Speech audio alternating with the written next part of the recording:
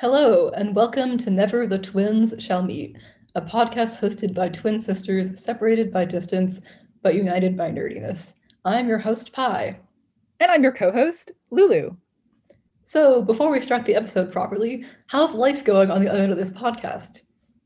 It's pretty good. I have been walking around in a haze all day because last night I finished reading Eve's Violent Delights by Micah Nemerever, which is a kind of historical thriller in the vein of The Secret History and Hitchcock about two boys at college in the 1970s who kind of find themselves drawn up in this tangle of obsession and love and murder. And I read it under 24 hours because it's one of those books you really just can't look away from. It's like a car crash, it sucks you in. It was quite intense, and I've just been like walking around all day thinking about chess and like morality and ethics, and yeah, it's been a time. But other than that, I promise I'm good. I just happened to read books about bad people that absorbed my brain for several days afterwards. How's stuff going on your end of things, where I assume you are not reading about murders and chess games? I'm not. In fact, I've been doing basically the exact opposite.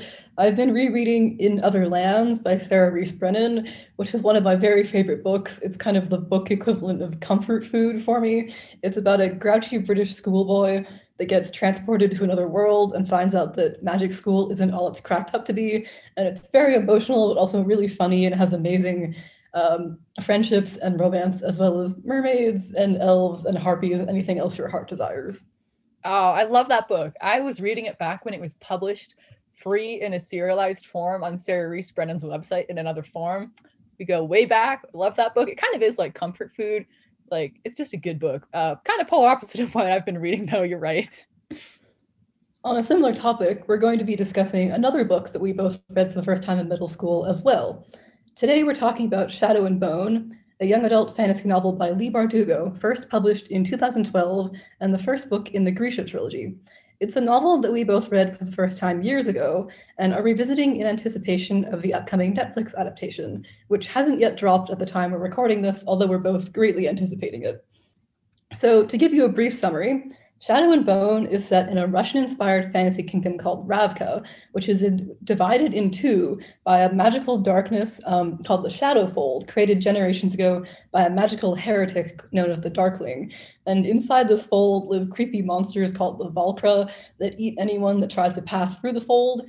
It's basically a bad time. Ravka's not doing so great. They're a war-torn country with strong divides between the lower and upper classes as well as that. So basically, the Shadowfold, not great news for Ravka. However, they have people who are gifted with magic, known as the Grisha.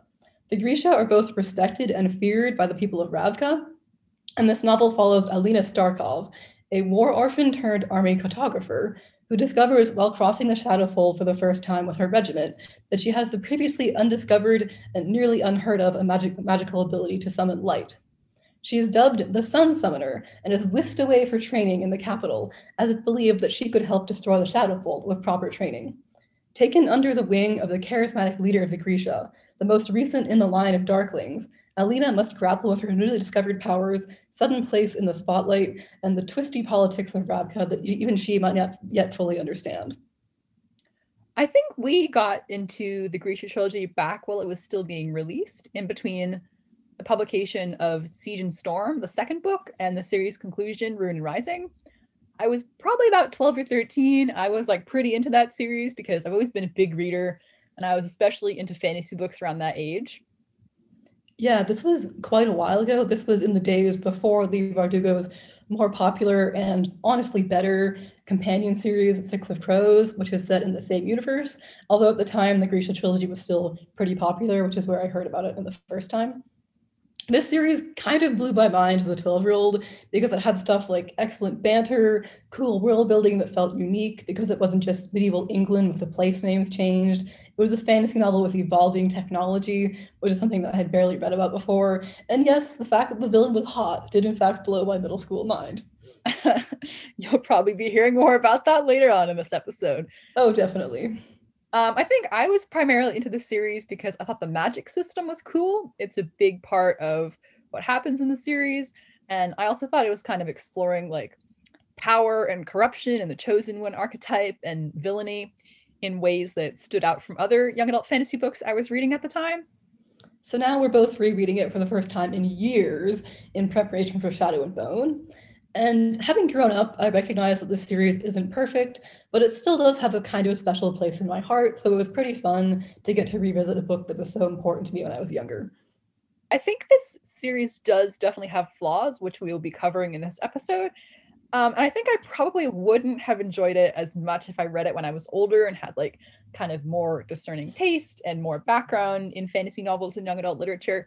But like I read it at kind of like the prime age. So I did really enjoy it back then. And I still have some amount of fondness for it, even like if I can look back on it and acknowledge there are ways it isn't a perfect book. I did have fun reading it. I'm curious to see how it'll translate to the screen as a Netflix show. It was definitely an interesting experience rereading this.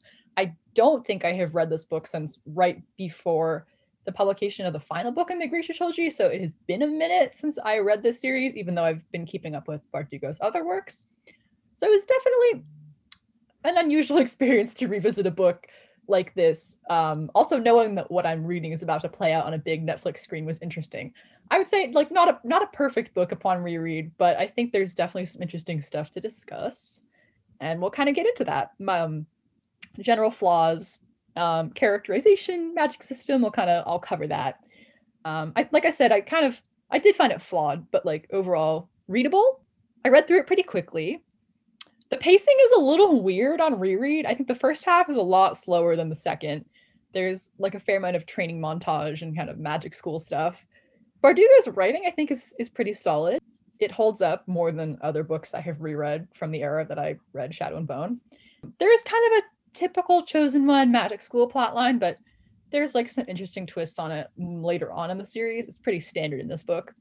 I hope that the show is good. I probably will reread the other books to refresh my memory if I enjoy the Netflix adaptation.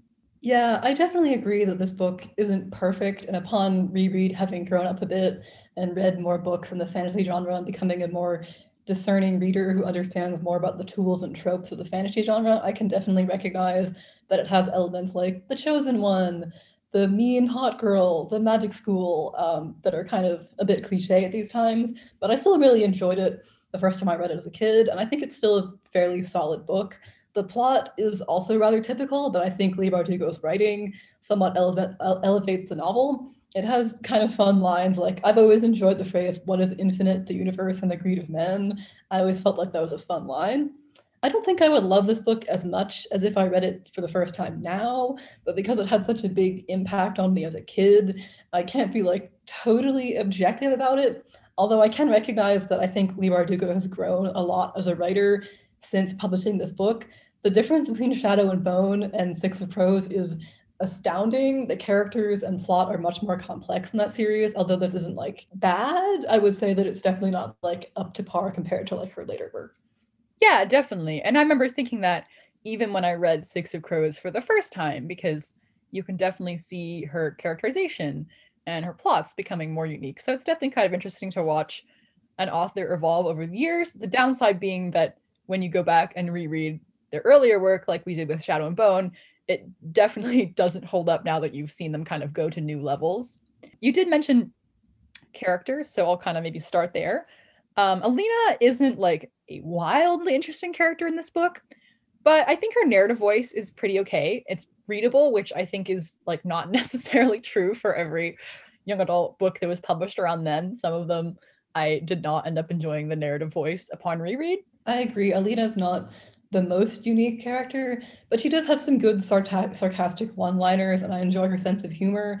And although that she finds herself in a very confusing and overwhelming situation, she doesn't allow everyone else to completely walk all over her, which I appreciate. She spends a lot of the novel being guided around by other people, but she doesn't feel completely passive because she has her own opinions on what's happening. I think that's true. I remember finding that her struggle with power later on in the series got pretty interesting and what it means to be held up as this kind of chosen one saint-like figure. But that's not really present as much in this book, though it's kind of hinted at. I think her main story in this is just kind of like accepting that she has this magical ability and honing it and kind of being rocketed up from a poor war orphan who works in the army to potentially one of the most important people in Ravka. So it is sort of like kind of a typical, like, your everyday girl realizes that she's a special magical chosen one plot. But I remember thinking that it got more complicated and interesting as she sort of has to walk these lines of like power later on in the series, but it's not like hugely hinted at a ton in the book, which is for the most part like kind of standard. I guess because most of this book is training and Alina is not as directly involved in politics, that's definitely true. There is one scene that I enjoy where she's talking to a priest and he mentions that people have started worshiping her as a saint and asking for salvation from the Shadowfold. And I thought that was kind of fun when I was reading it for the first time, and I really enjoyed that it gets expanded a little bit more on in the sequels about how Alina is like venerated and put on a pedestal by these people that can believe that she can save them, but she's also a flawed human being with her own struggles with her self-esteem and greed and power and things like that. I think the way that there's kind of a subplot about Alina learning to embrace her power is done in an interesting way, because she's been subconsciously repressing her abilities as the sun summoner for most of her life as a child. Because the way it works in Ravka is that everyone is tested for Grisha abilities at a young age when they start to emerge, and the students who test positive for these powers and display magical abilities are whisked away to the capital to be trained alongside their fellow Grisha. And Alina, as a war orphan, that could have been astounding for her, and it would have taken her from a life of poverty and abandonment to a life of luxury and importance. But she, as a child, didn't want to be parted from her childhood friend Mal, a fellow war orphan that she kind of clung to after both of their families died, and began like intentionally repressing her power because she didn't want to be separated from him in a way that not only meant she couldn't display her magical abilities, but also has had this kind of physical impact on her where she's tired all the time and has like dark circles under her eyes. So some of the part of Shadow and Bone that I found interesting, kind of unique, is the way that she has to stop basically downplaying herself because of a guy and learn to embrace her true power, which I kind of liked. I think it's sort of interesting story because there are elements of like how her magic interacts with her emotional state, which I always think is cool, and I enjoy that. Mm-hmm. One of the things that I dislike the most in Chosen One narratives is when the character gains some kind of new magical power and is instantly amazing at it and has mastered this ability with basically no practice. So although the training montage sections of this book did feel a little bit slow, I appreciated that Alina has to really work for becoming the Sun Summoner. She has to overcome her mental block about wanting to repress her power so she can stay with Mal. And then even after that's gone, she has to train because the Grisha don't innately know how to use their abilities to the best of their power. So I thought that was pretty interesting. It was a little bit difficult for me to like Mal in the first half of the book because he doesn't have a lot of page time with Alina. So it was rather satisfying for me when she finally realized that she needs to like become more independent from him and that her desire to like stay the same girl that's always been friends with him and kind of his second fiddle sometimes is what's causing her mental block on her powers. So that's always been a rather satisfying scene for me just because Alina is able to realize her own self-worth more. Yeah, I think that's true. I agree with that, definitely. One thing I didn't love about this is that there definitely is kind of this judgment of other girls, especially like a pretty popular one that you definitely see in young adult literature from like around that time, I feel like, because Alina is the Sun Summoner, so she's popular, but that means there are still people that don't like her. And in particular, there's this character called Zoya, who's another powerful Grisha, who's kind of this like pretty mean girl figure that felt like pretty stalked to me. And I found that like a little annoying upon reread. I was like, this feels like one of the aspects of young adult books that I don't love. Yeah, Zoya does get more development in the later Grisha books and even gets her own perspective in later ones. But in this one, she's kind of a cardboard cutout of like a pretty girl that doesn't like Alina because she threatens her place in the hierarchy of powerful Grisha. So I found that kind of annoying. I did appreciate that Alina has one pretty strong friendship with another girl, though. She's very close with Genya, who's another Grisha and also Alina's servant. And I appreciated their friendship a lot because Genya is the exception to the Alina being judgy about really pretty other girls, because Alina has some self-esteem issues about her own looks, but she ends up becoming pretty close with Genya in this book. And I really like Genya as a character because she's very fashion and appearance oriented, but she's also like quite clever and intelligent and has like some fun hints of romance with another character. So she's just like, I'm a Genya stan. I appreciate that Alina is friends with her. Yes, I love Genya. I think she's actually one of my favorite parts of this book. She is a character who has the ability to like manipulate bodies and matter, and she's been trained as kind of basically a magical makeup artist for the queen, but she also has this like very precarious part and place in the court where she has to kind of hold favor and follow the beck and whim of these like very rich, terrible nobles.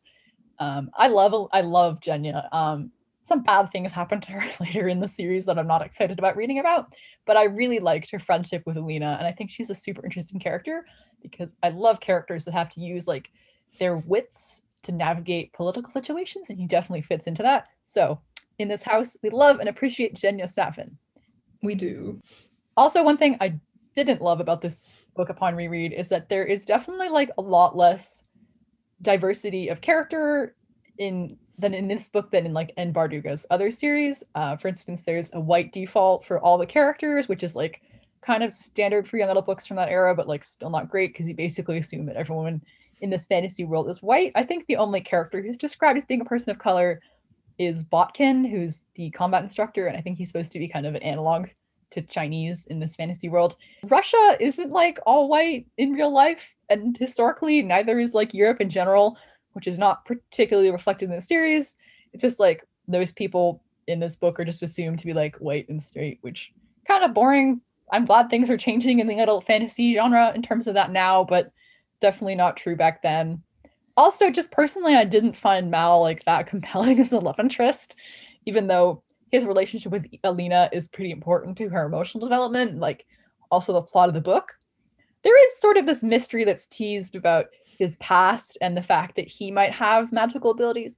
He's an uncannily good tracker, and Alina suspects that this might just not be kind of a natural skill, but a magical thing. But I still didn't find him like crazy interesting. So, flaws in books that we reread, we notice them. Definitely agreed on both of those points. I noticed the lack of diversity in this book a lot more than I did the first time around because I was 12 and that kind of thing didn't register to me as much, but it is definitely a very white book. There are some characters who aren't white who are introduced in the sequels, but in this one, I think Botkin is the only character that's explicitly described as not white. There also aren't like any gay, bi, lesbian, trans characters or any of that kind of thing, which is too bad because, those are good to read about as well. But as for Mal, I think that his relationship with Alina could be compelling to me because I am a fan of characters that grew up together as close friends and then developed feelings for each other. But Mal does kind of come off as like a bit of a careless teenager. And he kind of takes Alina for granted a lot. And she is like in love with him, and he doesn't really see this and doesn't realize that like him flirting with other girls a lot kind of hurts her. So although like he develops a bit of the character and becomes less oblivious, I didn't love him just because he's sometimes not amazingly nice to Alina, and I would appreciate it if he like cared about her feelings a little bit more. However, he's not a terrible person. He's a teenage guy. Teenage guys are oblivious, and he gets a bit better and understands that he really does care about Alina and doesn't want to lose her friendship or love. I mostly agree with you on that. I remember Mal going through some development in the later books. I think what I really ended up enjoying about this series is what happens in Siege and Storm and Ruin and Rising in terms of character and some interesting world building. That's when I really went from like intrigued to like invested in this series and being super excited for the final book. I really enjoyed the sequel. So I am curious to reread Siege and Storm, especially in regards to see if stuff that I didn't find as compelling in the first book is kind of amped up and becomes more interesting in the second book. I think if the Netflix show is good, I definitely will continue on rereading this series. So I'm curious to see if the second book will hold up. But I do sort of agree with you about Mal. He's really not like as bad as some other characters we will talk about, but he's just like, he's not crazy compelling to me. There are many male love interests in young adult fiction that I do not find super interesting, so that's not like a surprise. Yeah, if we're talking about characters who are not necessarily great people, then I guess we should probably talk about the Darkling. So the Darkling is introduced in Shadow and Bone as being a general for Ravka, and he's a very old, very powerful Grisha. I think he claims to be about 100, although by the end of the book we know this is like totally untrue. He's actually much older than that, and he claims to be a good guy who wants to use Alina's abilities to destroy the Shadowfold once and for all. And he says that his ancestor, who is called the Black Heretic, was the one that created the Shadowfold, and he wants nothing more than to get rid of it. But the big twist of the novel is that the Darkling actually is the Black Heretic. He is several hundred years older than he claims to be and has been faking his death every couple of decades in order to pretend to be his own descendants.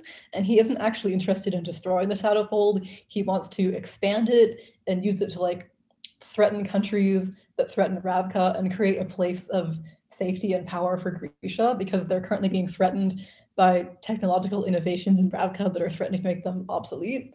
And so the Darkling is a character that comes off at first like an extreme guy, but who's trying to do the right thing. And by the end of this book, you realize, oh no, he's actually the full-blown villain of this entire series, which is a character journey. Sure is. He's an interesting character, in my opinion. Found that a kind of fun twist on the traditional young adult novel love triangle where the girl is torn between her childhood friend and a new guy, because then it turns out the new guy is in fact the main villain, which is kind of a fun twist. You definitely are introduced to the Darkling as this well-meaning and charismatic, powerful character, but like his name is the Darkling, so I was pretty suspect of him from the beginning. I'm ashamed to admit that I was not. I assumed there was something else going on with him, or that he had some kind of agenda, but I was just as shocked as Alina when it was revealed that he was intending to basically make her into like a slave and use her abilities to rule the world. I assumed he just was like an extreme guy who was willing to do what it took to keep people safe. But then I turned out, no, he didn't want to keep anyone safe. And I will say that I probably would have recognized his villainy much earlier if I had read this when I was a little bit older and a little bit wiser to tropes and cliches about characters. But as it was, I was just as charmed by him as Alina was, and therefore was just as shocked when he turned out to be the bad guy. I think he's pretty transparently a bad guy upon reread, just because he's a pretty shady dude. One of the first things we see him do is use his magic to kill someone in a very gross, violent way, and that kind of follows through his character for the rest of the series. But like, Alina is definitely drawn to him because of his power, because he's attractive, because he's charismatic, because he treats her like she's special when no one else has ever before. And I think it's quite believable that she would find herself under his spell up until the moment when she realizes his true character. So like, yes, I was suspicious of the Darkling from the start when I first met him, but I think it's understandable why Alina would maybe not be. Yeah, rereading this book, knowing who the Darkling really is a lot of fun, because you can see all the places where he's very deliberately manipulating Alina, such as there's a subplot throughout the first half of the book where she keeps writing letters to Mal and he never responds, and she eventually decides that he doesn't care about her. And upon reread, you can immediately tell that, like, oh, of course, the Darkling is probably intercepting all of Mal's mail and like burning it in his study while cackling evilly or something. But that's not something you might necessarily think of the first time you're reading the book. And there are also scenes where he appears to allow himself to be genuinely vulnerable with Alina, such as talking about how he really wants to right the wrong done by his ancestor in creating the Shadowfold, or where he apparently finds himself impulsively kissing her. But you can see later on, after his true villainy is revealed, that all of these moments were actually very carefully crafted to make her even more drawn to him, to make sure she had no one to rely on except him, to make her believe that he genuinely cared about her as a person and not just her power. Which I think he does to an extent. He is attracted to her as a person and not just as the sun summoner, but that doesn't mean that he's not above using her for his own ends. I think it's a little ambiguous in this book, at least, how much he cares for her and how much he wants to use her, which is explored a little bit more later in the series, how he feels like they're kind of two peas in a pod in terms of being so powerful that they're kind of alone and separated from the rest of the world, which are themes that I remember thinking were interesting as being explored later. We love a good hero-villain parallel. We really do. I very much enjoy the dark and light parallels between the characters' powers. Although I think it would be really fun to read a book where the villain has light powers and the hero has dark powers. But in this case, it was still kind of cool because the Darkling and Alina are the most powerful Grisha in the world, so whether or not they like it, they have some kind of connection and understand each other in a way that others can't.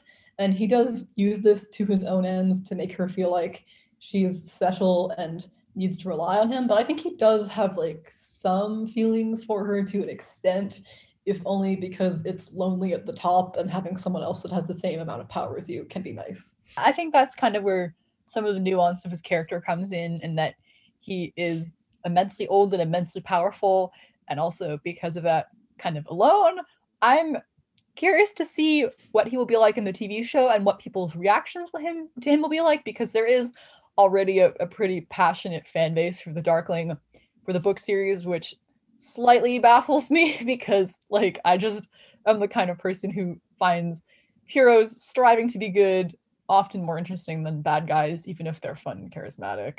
I mean, I wouldn't say that I want the Darkling and Alina to get married and have little dark and light wielding babies, but I do find their relationship interesting, if only because it's so incredibly messed up, and you do have to kind of go like, okay, but what parts of it were genuine and what parts of it aren't? So like, it's interesting in that way. I don't think he's a good person. He is very much the villain.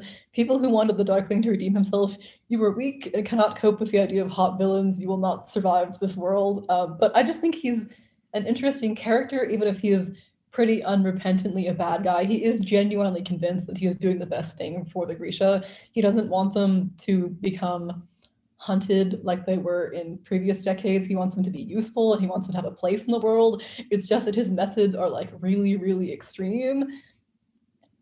Definitely. And I think what makes Alina an interesting character later on the series is when she finds herself under the sway of the Darkling, or perhaps understanding why he is the way he is, because characters that are always 100% of the time good and never face problems and flaws are boring. And what makes her interesting is when she struggles with corruption of power and the way that she is drawn to this man who is terrible but also parallels her in some ways.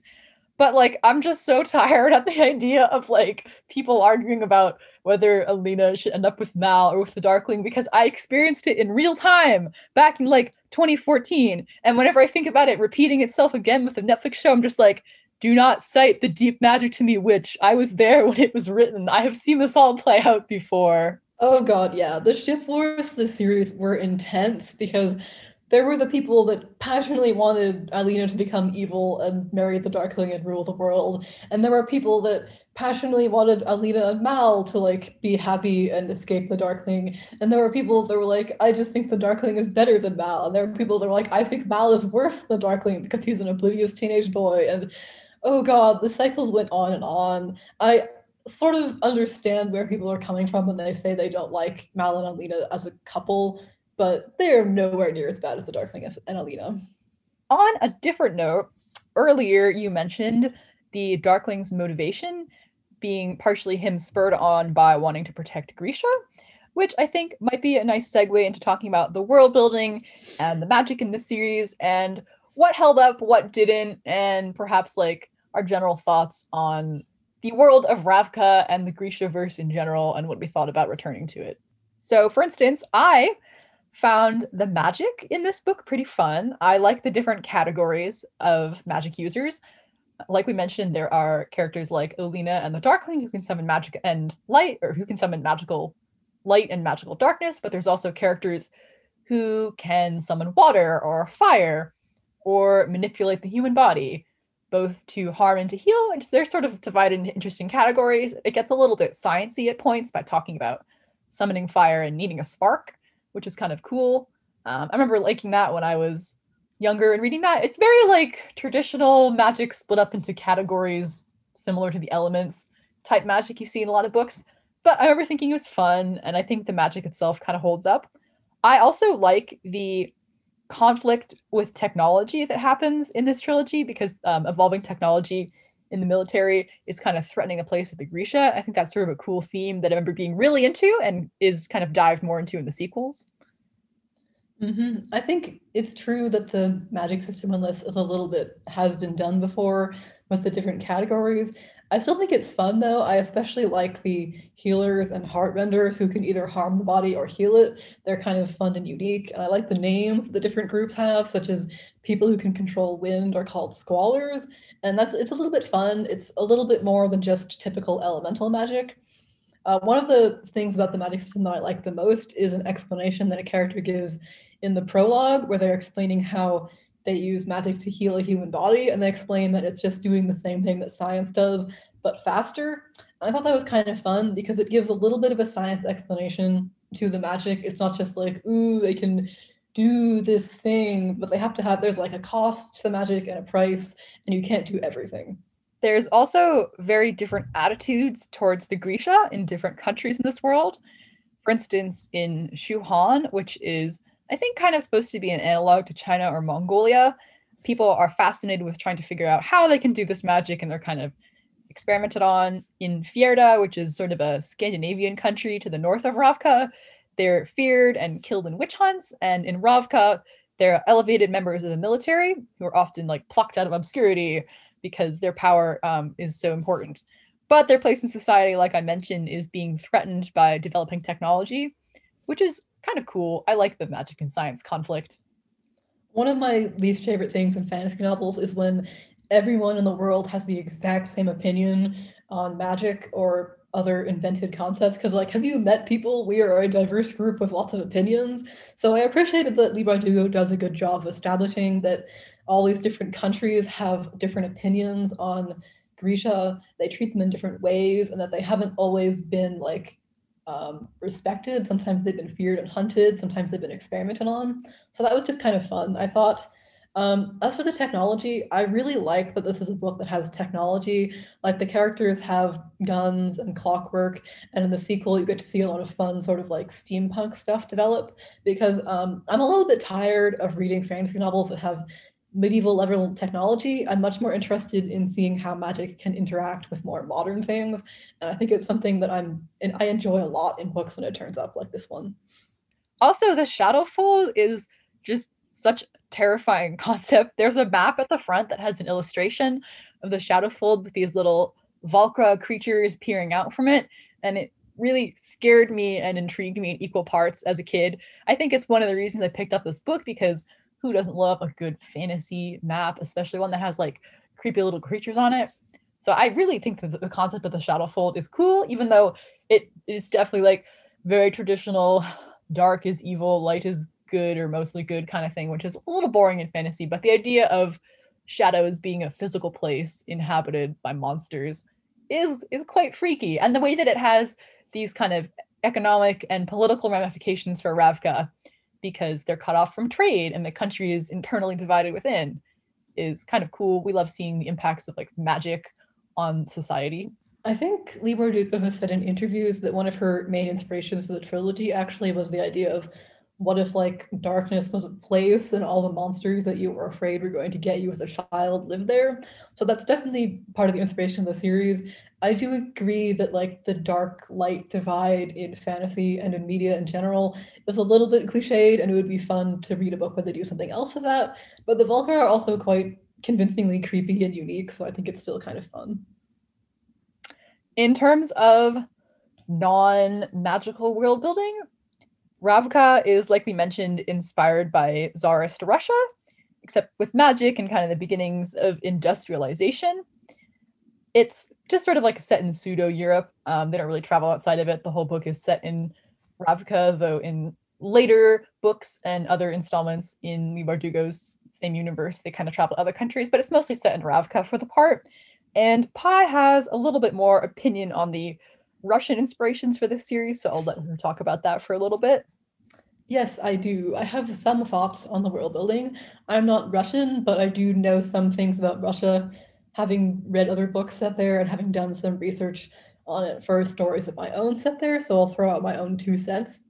So one thing that I've noticed almost immediately when I read this book, even for the first time as a kid, is that Alina's name, following the proper Russian naming conventions, would actually be Starkova, not Starkov, because women's names end in A in Russia. I'm not quite sure why Leigh Bardugo didn't do that in this book.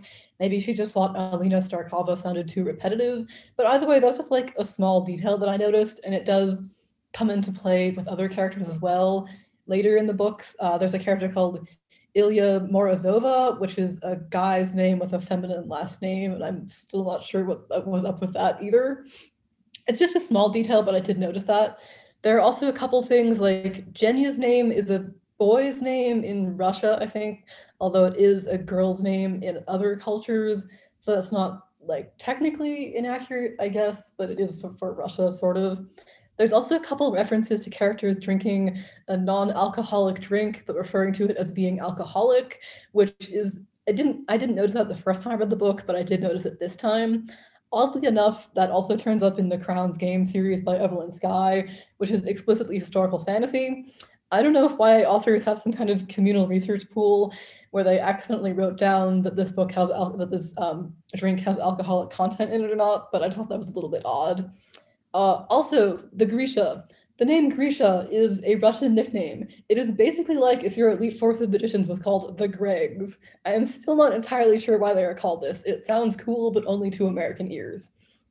Yeah, I really don't get that. And I think stuff like that makes me think that one, if I was Russian and reading this, I would be a little bit annoyed at these kind of obvious cultural missteps. And obviously, Ravka is not actually Russia because Russia historically has no magicians and it has never had a giant swath of magical darkness filled with monsters going down the middle of it. But like there are clear analogs to Russia, and like a lot of the names are Russian, and they mention things like banyas or czars. So like there are clear, strong Russian inspirations. So then it's sort of weird when you encounter things that are just kind of like inaccurate, and it makes me wonder if there was just like a lack of research, or obviously people can take liberties with fantasy books because they're not historical, but those are all sort of like kind of weird things not to do in your Russian fantasy book. Like at a certain point, like I just am confused about these like world building choices. I do know that Leigh Bardugo has talked about why she chose to write Shadow and Bone as Russian inspired, because it is slightly different from traditional kind of just British inspired fantasies. And I think that's one of the reasons it stood out in the young adult fantasy market at the time, because there weren't really a lot of like Russian or Slavic inspired fantasy books. And she's talked about how she kind of wanted to talk about class divides and industrialization and monarchy, and that's sort of all there in the history of Russia. And I think you can see that in aspects of Shadow and Bone. And I think she's also talked about, I think her family has like Russian heritage, so she probably grew up on some stories of Russia that inspired her. But like there definitely were things that even as an American reading this, I was like, that just seems kind of weird. Like I don't know why the Grisha are called the Grisha. It's just weird. I think she explains it in a later Grishaverse book, but the explanation felt vaguely like she had realized it was odd to have a group of magicians whose names were basically a Russian diminutive and had to explain it away for some reason. I think Alina's last name is Starkov after House Stark from Game of Thrones, but I'm not entirely sure why it doesn't end in an A. Honestly, who knows? I mean, for me, because I am not super familiar with Russian culture and history, I didn't pick up on like any of this the first time I was reading it, and I can still enjoy it because it doesn't bug me that much. But I can imagine if I was someone more familiar with this kind of stuff, it would just like get under my skin and annoy me. I don't know. Yes, I mean, I do think that the class divide between Grisha and regular people kind of works as an analog for Tsarist Russia. I just do wonder why there was like these little slip-ups in world building. I'm curious to see what this show will be like in terms of the Russian inspirations, because it hasn't dropped at the time we're recording this. There's a lot I'm quite curious about how they'll translate it. We do know that everyone in this show has British accents and not Russian, but that's kind of to be expected because that's just sort of how Hollywood does fantasy adaptations these days. Now we are officially kind of segueing into talking about the show and not the book, because I think we've kind of covered everything in regards to our reread that I had in our notes. I'm just kind of curious, like, what are your impressions of the show? What are you looking forward to? For me, I'm very curious to see what the TV show will look like, because I remember reading about Shadow and Bone being optioned into a movie like years ago when the trilogy was first coming out, thinking that was like super cool. and then hearing nothing about it for years and just kind of assuming it had slipped away. But then, surprise! They're actually making it into like a high budget Netflix show that Netflix seems to kind of want to be the next big thing, along with shows like The Witcher. So I'm quite curious how that will turn out. It's also not a straight up adaptation of Shadow and Bone because, like we mentioned, the companion series that Bardugo wrote afterwards, Six of Crows, was better written and I would say like more popular and kind of like pushed the envelope more in terms of what kind of young adult fantasy books were being published. So they're sort of combining the plots of Six of Crows and Shadow and Bone by showing sort of prequel stories of the characters in Six of Crows and then building up to presumably an adaptation of that if this goes well. So I could see Netflix kind of pumping this series for like up to 5 seasons if possible. So I think they really wanted to succeed, which I'm hoping they do just as someone who really enjoyed Six of Crows. I'm quite excited to see characters from the books like Jesper and Kaz and Inej, and probably learn that I've been mispronouncing like at least one person's name for many years. But I'm curious. I think a lot of the cast are people that I'm not familiar with, so I can't really comment on like how well I think they'll do as actors in this show. The actor playing the Darkling, Ben Barnes, is kind of like the only actor that I have any familiarity with or like had previously heard of before he was cast in this, which I think kind of makes sense because the Darkling's like a well-known character and also like the oldest person. I'm also pretty curious about the show. I definitely understand why they would be kind of squishing together Six of Crows and Shadow and Bone, because Six of Crows is, of course, the more popular of the two books and also the better written. It does take place chronologically after the Grisha trilogy, and events of the Grisha trilogy have an impact on the characters in that, but they've also been up to things before that series started. We get a pretty good idea of backstories of characters like Kaz and Jesper. So I think they can definitely come up with something for them to be doing during this time period, which will hopefully be fun, that involves some heists and banter and maybe some sad feelings. So I think that'll be fun. Yeah, as far as I know, Ben Barnes is the only character, is the only person in the cast who's played by like a very famous actor, which I definitely think makes sense because the Darkling is like the oldest person in the cast, so it makes sense they would cast a more experienced person as him. Actually, funnily enough, I think one of the only things that I've seen him in was the Dorian Gray adaptation, where he also plays a morally ambiguous character that, like, at one point is like immortal and is considering faking his own death and pretending to be his son, I believe. So, like, that's kind of funny coincidence.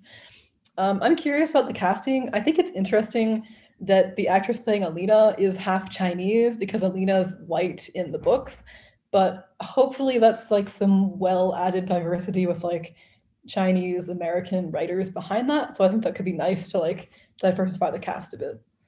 I think it's cool that they're making Alina Shu in the TV show because Shu Han is one of the countries that we've seen like the least of in general in the Grishaverse. So I think it could be cool if that's an opportunity to lean more into world building we didn't see in the books.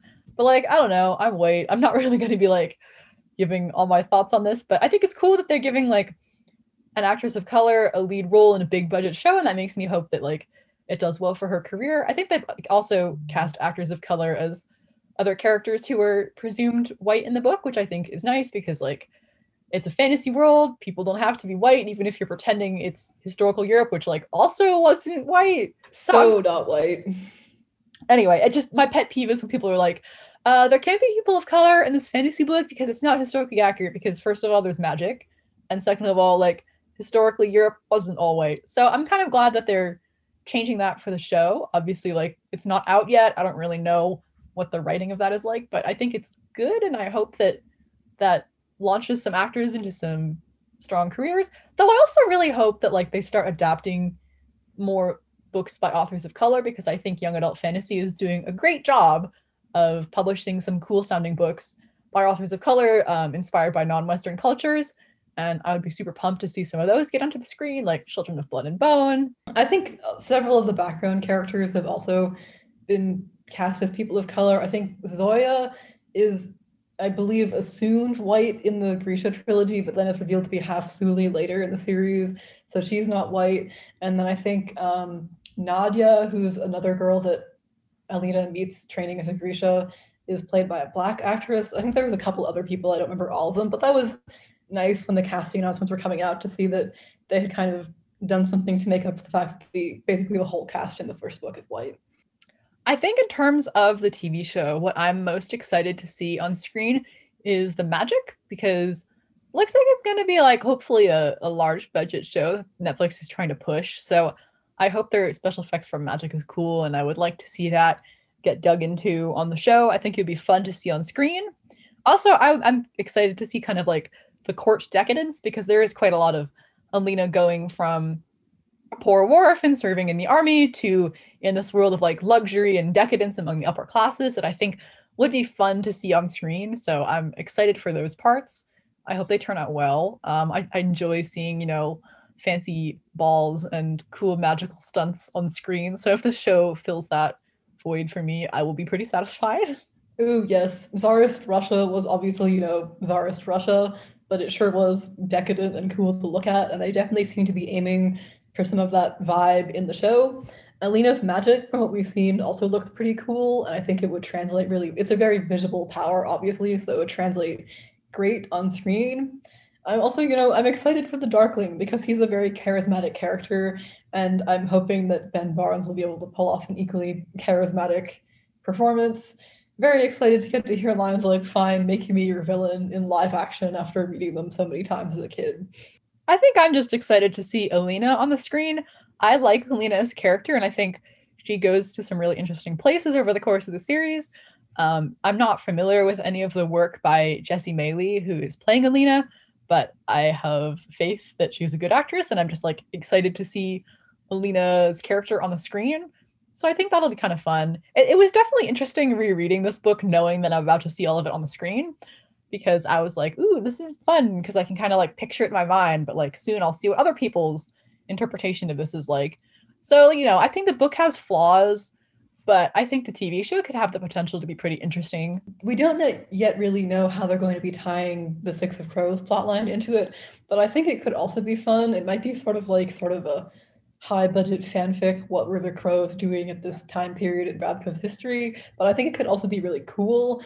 And as a also huge fan of the Six of Crows series, I'm desperately excited to get to see Kaz, Jesper, and Inej on the big screen. I'm so excited to see Inej. I love her. She's like honestly one of my favorite fictional characters and has been for a while. We love a good girl with knives. I do love Alina as well. I hope that the show doesn't lose her strong, sarcastic sense of humor, which is one of the things that I enjoyed the most about her, or the fact that she goes through some legitimate struggles about being the chosen one, not being like an easy job to have. And I think those are two of my favorite things about the character, and I hope they keep them. So, Lulu, do you have anything else to say about Shadow and Bone and the upcoming TV show? Yeah, actually. I mean, we've said earlier that we are excited for the TV show because I'm really curious to see how they're going to translate Shadow and Bone into a big budget Netflix adaptation. There are some things regarding the show I'm a little wary about, mostly regarding casting of characters from Six of Crows. For instance, Kaz, who is from Six of Crows but will be appearing in the first season of the TV show, is a disabled character. He uses a cane and deals with chronic pain due to a broken bone being set wrong when he was younger, and his experiences are inspired by Leigh Bardugo's own disability, but the actor playing him isn't disabled as far as I'm aware. This is kind of not great because it plays into a larger trend in Hollywood regarding roles for disabled actors being taken by actors who aren't disabled, and therefore robbing the people who should actually have those roles of a job. People have kind of similarly raised some concerns regarding the casting of characters like Nina and Jesper. So I'm sure those actors will all do a great job, but I do think there's something to be said for acknowledging how their casting can play into existing bad patterns. Yeah, that's kind of unfortunate. I guess we'll see how the show handles it. Also, it's pretty cool that the creators behind Shadow and Bone are trying to diversify the cast and have an Asian lead. Alina is originally white in the books, and they're also written by a white author, so I thought I would toss out a few really good books by Asian fantasy authors that I've enjoyed recently, just so you can check those out and support some diverse voices. One is Forest of a Thousand Lanterns by Julie C. Dow, which is a dark retelling of Snow White told from the point of view of the evil queen. It's a lot of fun if you enjoy books that have morally ambiguous protagonists and twisty politics and descents into villainy. I would definitely recommend it. Another is A Thousand Beginnings and Endings, which is an anthology of sci-fi and fantasy short stories by Asian authors, edited by Ellen O. There's a lot of cool stories. They have a lot of variety. I would definitely recommend it. The Epic Crush of Jeannie Lo is a really funny urban fantasy novel about a teenage girl from the Bay Area who gets dragged into some drama with Chinese mythology while also studying for the SATs. It's kind of like Percy Jackson. I laughed the whole time I was reading it. It's a ton of fun. As well as that, there are some adult fantasy novels that I've enjoyed a lot lately. The Poppy War by R.F. Kuang is quite a dark book, so like take that into mind if you want to read it. But it's a retelling of 20th century Chinese history following an orphan girl who becomes a soldier and later a conduit for a god. It's super dark, but also amazingly well written. It's also been optioned to be a TV show, so hopefully we'll get to see it on the big screen someday. Jade City by Fonda Lee is another fantasy novel following a family of gangsters in a made-up city inspired by Asia. It's also been optioned for TV, so hopefully we get to see that one as well. I loved the cutthroat politics and the family dynamics in that one, and I'm very excited for the conclusion of the series coming out later this year. So if you want to read some books by Asian fantasy authors and support them, then I would definitely recommend those books. Yeah, I haven't read all those books, but the ones that I have read, I would definitely recommend. The Poppy War and Jade City have also both been optioned for TV, and I think they would look great on the screen. So that's something I would be excited to see further develop. Like I said, I have some hesitations regarding the TV show, and the source material itself isn't perfect either, but I do have a lot of fondness in my heart for the Grishaverse books, and I'm definitely curious how the TV show will turn out. I just think it's not something I think I'm going to be totally uncritical of, even if it does end up being mostly positive. Yeah, although I have a great deal of fondness and nostalgia for Shadow and Bone, and I think it's still a fun book. It's not perfect. The TV show probably won't be perfect either, but I'm still excited to see it drop at the end of April, and I guess we'll see how it turns out. Do you have any final thoughts for our listeners, Lulu? Well, honestly, if there's one thing you should take away from this episode, it's that I, Lulu, would lay down my life for Genya Safin. And with that, we've been Never the Twins Shall Meet. If you'd like to keep up with our further podcasting misadventures, you can find us at neverthetwinsshallmeet.com, follow us on Twitter at nevertwinscast, send us questions at neverthetwinsshallmeet.tumblr.com, or shoot us an email at neverthetwinsshallmeet@gmail.com. Also, a big shout out to my friend Hillel for transcribing our first episode.